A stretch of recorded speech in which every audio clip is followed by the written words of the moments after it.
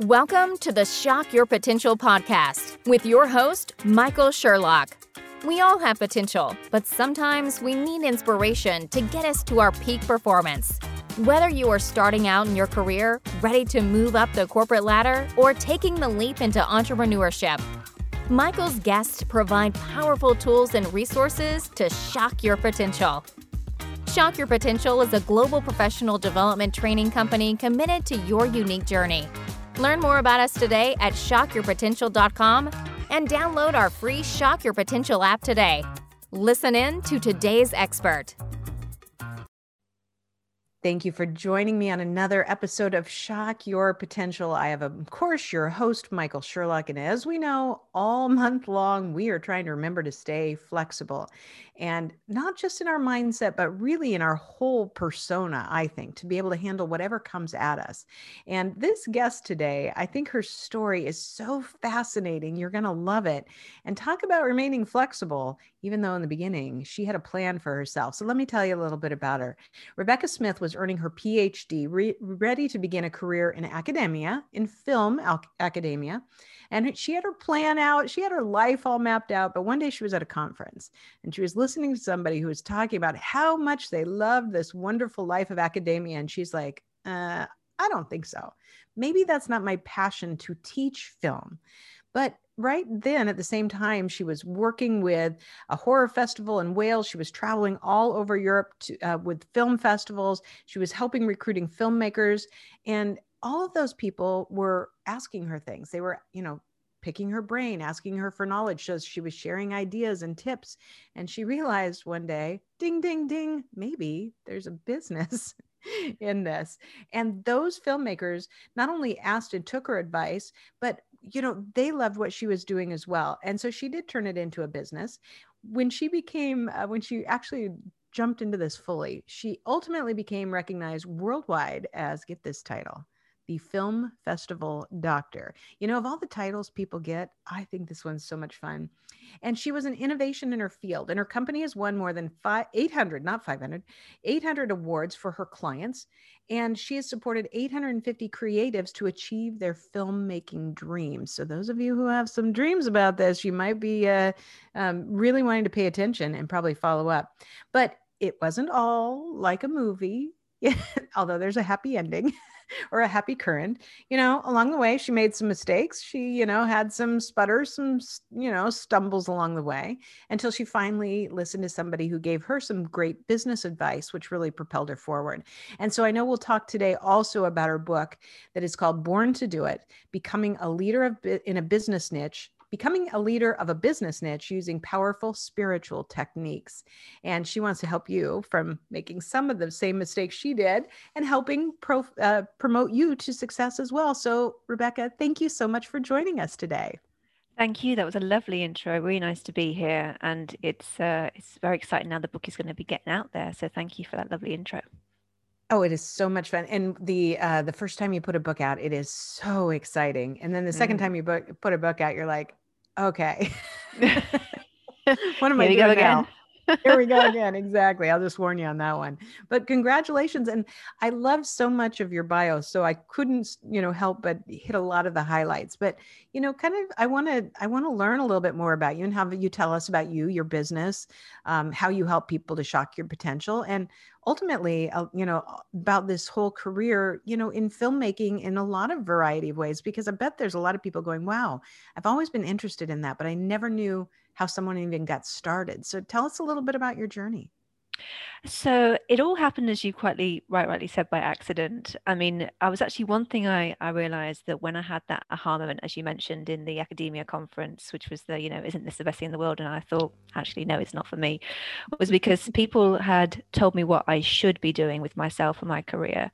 And I realized that when I began to produce the film festival that you mentioned, Abattoir Horror Festival, this actually is what I want to do. It's me coming alive. This is my sole purpose that has suddenly now come to the forefront. So it all kind of happened like literally unexpectedly, as you said. So my plan, or what I thought I should be doing through asking people's advice, what they think I should do with my life, for their own gain, not for mine, was working in the world of academia.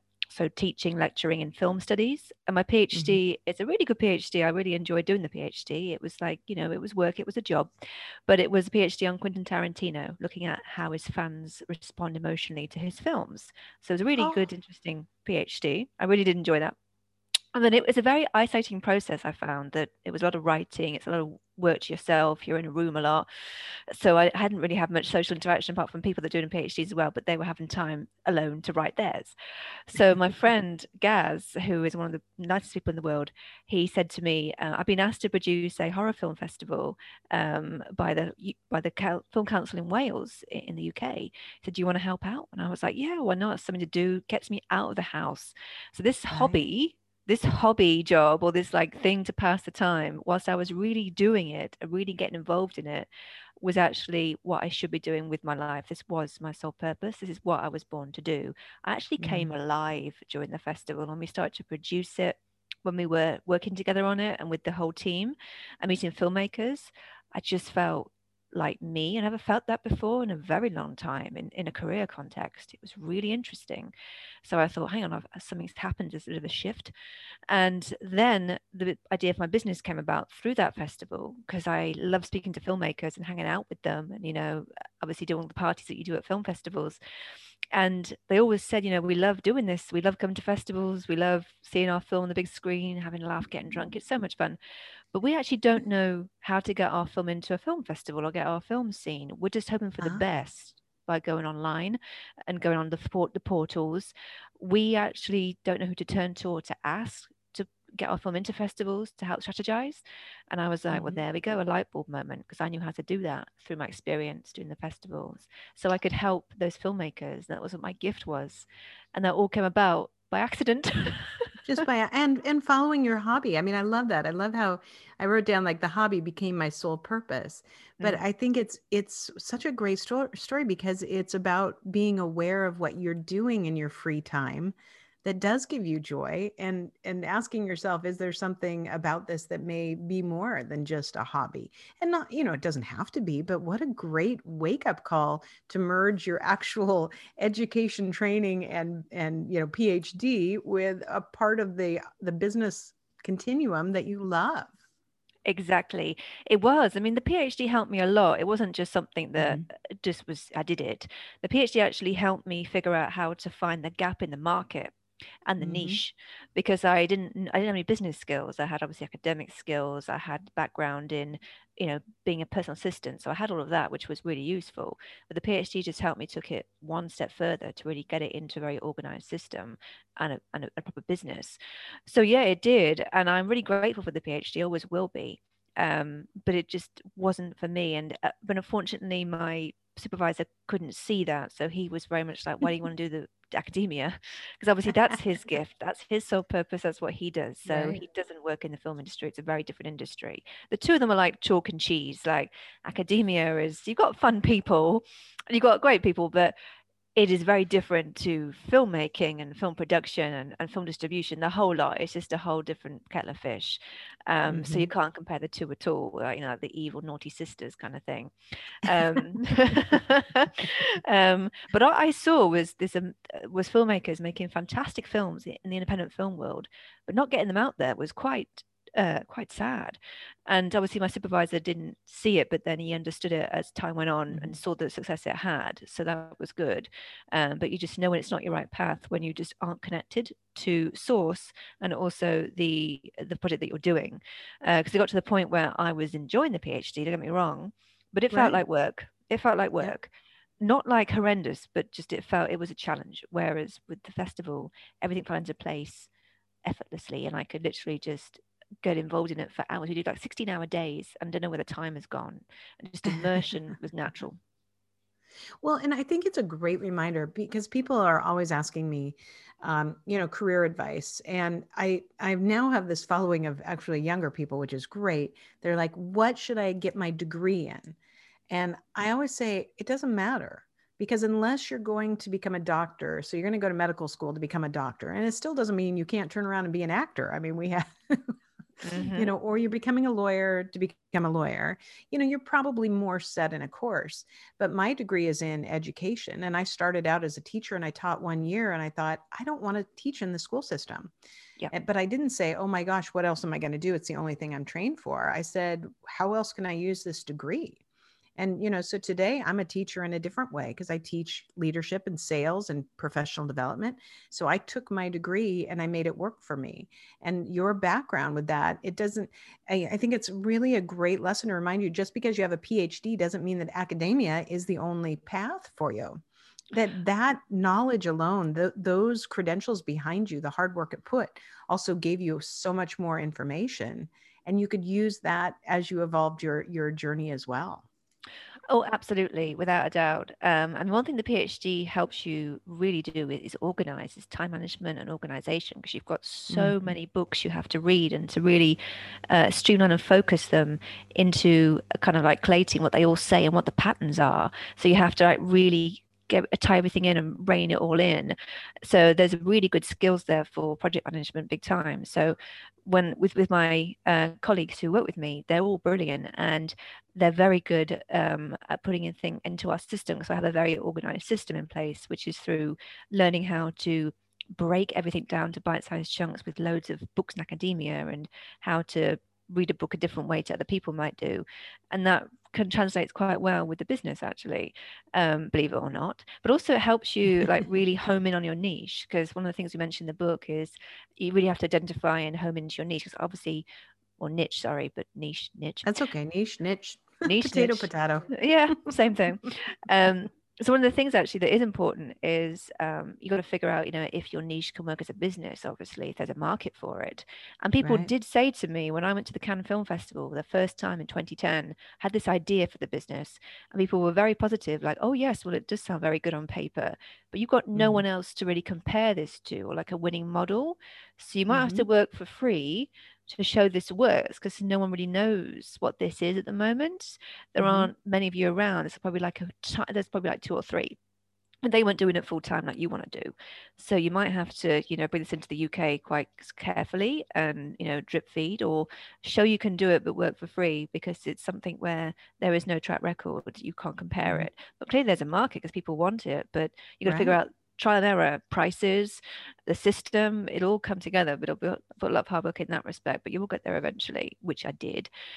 So that was important, because then that helped me break down the whole business and figure out, what I wanted the business to look like, and also with the niche. So I work in the area of film distributions. That's a niche in itself, but then it's always important to really laser focus your areas of expertise, with mine being film festival distribution. So again, not obviously very niche. It's the same like with any niche, like, like for example, social media, that's a big niche. So then you figure out which is your best angle. Are you more equipped to help people grow their business on Instagram or make video content for LinkedIn? There's many like minor niches there that you're going to be the best at. There's going to be a market somewhere. It's about research, but I'm grateful that I know how to break down a business to make it something that is marketable and has an audience. Now, so I know that you got this kind of aha moment at a horror film festival. Yeah. Did you stay within that niche, or did you broaden out and just keep it from the film festival as a whole? So I stuck within the niche of horror at first. So producing festivals, I stick to the horror genre just with Abattoir. Then when I moved to London, because I was in a place called Wales in UK, so that is a long way away from London, about 4.5 hour minimum drive, probably even 7 to certain parts of London. So it's not a commutable distance, but it's a very different area of the world to live in. It's very different. It's quite a shock. So I couldn't build a business being in Wales. I had to be in events and be there and be around with it and have the brand out there. So I had to move. So when I moved to London, I then got the business up and running. But it was a bit of a challenge at first because it was a different area. So it was also a different place to be. So it was having to adjust very quickly and then put everything together. But I certainly had in my head an idea what I wanted the business to be, and it was hard to articulate it at first because I didn't know what to really say, because I had no business training. And the PhD always saved me, and the sole purpose saved me, because I knew exactly what the passion was, and that shone through, which helped people believe and trust in me. Right. Right. Wow. So as you got better at this and got to the point where you didn't have to give your services away for free, Yeah. because I know that that's, in the speaker world, that's kind of the same thing. People are like, oh, that's great. You're a speaker. There's lots of other speakers. So you better do as much as you can for free when you can. The challenge with that, from speakers, at least it has been for me and others that I've spoken with, is at that point where you finally say, I'm not speaking for free anymore. I got to earn a living. Yeah. And how you adjust people's mindset to make the shift with you, especially if there's somebody that you've worked with for a little bit. So how did you successfully make that transition?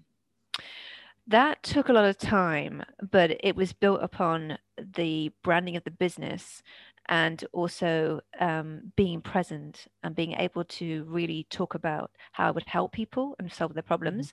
So at the beginning, it was hard because I didn't have any business training, but it helped a lot. And the business turned around overnight when I met my business strategist, Jolanda Miliotto. She's actually got 2 chapters in my book because she was a lifesaver. So whereas I was remembering like my structure, my clients in my head, and there's no system in place. I didn't know how to do a sales pitch. She literally overnight told me where it was all going wrong. So it was organized to a degree. It was organized. It was, I had a system in place and I was remembering things, but I was doing quite stressful. So I was trying just to really articulate what I wanted to say to people. And she said, no, you need to really work on your sales pitch, because what you're guilty of, and everyone is guilty of this in the beginning, is when you're talking about your business, wanting to like close a deal and sell yourself to them and build that trust and rapport, is that the worst thing to do is just to throw information at a potential client. You really need to let them talk like 80% of the time, and you talk 20% of the time, so that you can then explain how you will solve their problem. And when you do that, if you ask open-ended questions, say, so what are the problems are you having on the festival circuit with the film? They go, oh, well, we're getting no results. And you have a little question like, which festivals have we sent it to? I'm like, oh, well, you're missing something here. There's a gap in your little market, is that you're not selling at the festivals, which are for short films. So, for example, doing all the wrong festivals, things like that. So the way is she said, to really just keep talking to them, but let them lead. And you then ask follow-ups and build this rapport that will gain trust, because it shows your knowledge. And be calm when you do it. And then do your research as well before you meet them. The event you're going to, the people that could be there, just know what they are and know the background, and it will help a lot. And it did. Like, I remember when she told me, I literally was, when I first met people, I didn't know what to say. I'd say something like, oh, we get your film into a festival and do all the work for you. They'd be like, oh, well, how's that? So it just became convoluted and a bit confusing. I had to say it myself and summarize it all. But then when I spoke with her, she told me how to break it down and how the system works was really helpful, because it got me sales deals and it got people to really believe in the brand, and it helped me say what I wanted to say very succinctly and in a way which got them hooked. Yes. So this is just a random question out of my own, kind of just from the side, from the perspective, because I've never been to a film festival and I don't know all the logistics about it. But let's say I'm an independent filmmaker and I get accepted at one of these film festivals. I'm assuming that then I show up, I fund my whole self getting there, and I'm basically there praying that somebody's going to say, hey, we like your film and we're going to pick it up. Or, what are the outcomes and what are the expenses for these filmmakers when they're at this stage? The outcomes tend to be what your goals are. So I always ask my clients is, what do you want to achieve from the festival circuit with your film? And if they say networking, then obviously it's great to go, because you'll meet like-minded people. If they say winning awards, then potentially yes. If they want to see on the big screen because they want to get feedback for Instagram, for their profile, for not pride, but for branding, they're all important reasons to go. And it can get expensive if you go to the wrong ones or you don't budget. So when it comes to traveling to any festival, as you mentioned, yes, it is predominantly from their own pocket. Some festivals can contribute towards accommodation depending on where you're traveling from. But generally, you've got to think about money for obviously travel, accommodation, but also subsistence. You got to think about money to spend on food, drink. Do you have to hire a car? You're going to rely on Uber? Can you walk? Will it be metro? Will it be trains? And also your festival passes. You have to buy them in advance to get them a bit cheaper. So it does add up. But you have to think of those key things, because if you're going to a country like South Africa, that will be a lot cheaper than going somewhere like Tribeca in New York, which will be a fortune. Yes, So no kidding. it always depends upon where you want to go and where you can afford to go. So it's important to budget at the beginning and really think about, right, will this festival be able to help me achieve my goals? Has it got lots of networking? Yes. Are there industry connections? Yes. Is there industry workshops? Yes. Well, there's a good start. It's worth the shot. People are going to be there who might be useful for me, and to just be there for the film and promote it. So there's you want to think about why you want to be there before you actually go, but also think about your budgets too is a crucial thing. And it's always good to think about them in the beginning before the film's made, ideally. But if it's not, and when it's finished, that's fine. You can still work around it. But just be very, very cutthroat and strict where you go, and don't overspend to get the most out of the experience. Yeah, that's amazing. I've never really thought about it. It's always one of those things that, I'm like, one day I will show up at the, whatever. Sundance. Yeah, it's Sundance. Exactly. It's just a plane ride away for me. There you go. Exactly. It's not far. And I'll just wander around. I have no need to be there whatsoever. But, you never know who you might run into. I love it. It's cold there. It's cold at Sundance. It's a bit FYI. Yes, it definitely is. Absolutely. And just so you know, it at the Park City, at the Olympic area where they had the Olympics, whatever year they were, they have a zip line. And I don't know if it goes in the wintertime, but I did that once, and it's at the same pitch as the Olympic ski jump, the big ski jump. Wow. Yeah, that was my first ever zip line. Wow. Oh my God. It was a lot. I was pretty terrified. And apparently, like the first, it only takes you about 45 seconds to get from the top of the mountain down. And the first 5 seconds, I screamed with pure terror. I was like, I'm going to die. And then when it levels off that first drop, I screamed with pure joy. And we got to the bottom. I mean, we'd waited in line for an hour to go down this thing. And when we got down, the guy at the bottom said, if we weren't about to close, I would pay to have you go do that again. It's like everyone in the park stopped and listened to you. It's like, wow. Oh my gosh. It's like a showstopper. It's great. So next time I would suggest it. It's definitely fun. I think it still goes in the winter. Tell us real quickly before we kind of get into, the near the end here, tell us quickly a little bit about your book. What was your inspiration? I know most people just sometimes have a drive to put that out there, but tell us a little bit about your book and why you wanted to put this, for other people to use as a model. So again, another story of totally out the blue, unexpected. But during the pandemic, I became very inspired to write more. I launched a blog on my website, and also I was invited to talk about my story and share my story in an Indian book called Unique Positive Stories to Inspire You about your life story. So I thought, well, that's nice. And also it was a very in-depth, like 10-page interview about everything, and it's really in-depth. So I enjoyed writing that. And a publishing company read it. She was a colleague of mine from a while ago, and she said, "Oh, have you ever thought about sharing your own story in your own book before?" And she said, "Have you ever thought about writing one? Because I'm a publisher." And I thought, not really. But then we had to talk about it, and I was like, "Oh, I see. This actually could be quite good to do, because obviously I've written before with a PhD." I was a little bit at first like, I don't really want to go back to writing because I've written a PhD and that was bad enough, a long journey. But then I knew how to write. So I thought, well, I know how to write, so I bet I can do this. So I'm going to put myself to do it. So we had a long conversation. And also other people gave me feedback on the interview too. And they were business owners. And they all said that you helped me stay motivated during the pandemic and how to adapt my business during this time. And your honesty and your story helped me reduce my fears and loneliness, because you talked about, when you're doing the PhD by yourself, but also with the business too, that it was all you running it, being the head of the show. And that's like when the penny dropped. I was like, yes, I'm going to write a book about my story, but also how to fuse business practices and spiritual practices together. So it's a book that shows people how to launch your first business and tap into your soul purpose using these essential techniques from business spirituality worlds, so you can co-create the universe to make the business that you want. So it all came together through, again, another journey. And I didn't know I had this book in me but it was there, and I'm glad it's come out because I'm so proud of it, and it's already helping people in the first week of release. So that's just what I wanted from it, and it makes me so happy. We hope that you are enjoying this episode of Shock Your Potential. We're going to take a moment now to hear from our sponsor. Have you ever considered hiring a virtual assistant but didn't know where to start? Let Kukuabiz help. Kukuabiz matches talented professionals from Kenya with small businesses around the globe. Affordable weekly rates allow you to have a dedicated full-time staff member to help you with anything from administrative tasks, social media management, public relations, and more.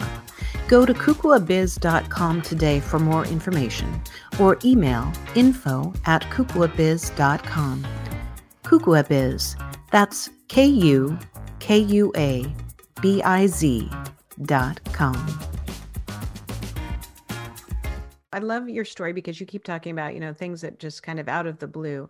But I think part of out of the blue is, allowing our heads to turn and look around us and not always be focused, in one area, which I think is really in line with my January theme of, it's a new year, be real flexible in your focus. Let's not get into the same places we were in 2020 thinking, okay, here's our plan. It's a game plan. It's going to be great. And then, oh no, everything's gone.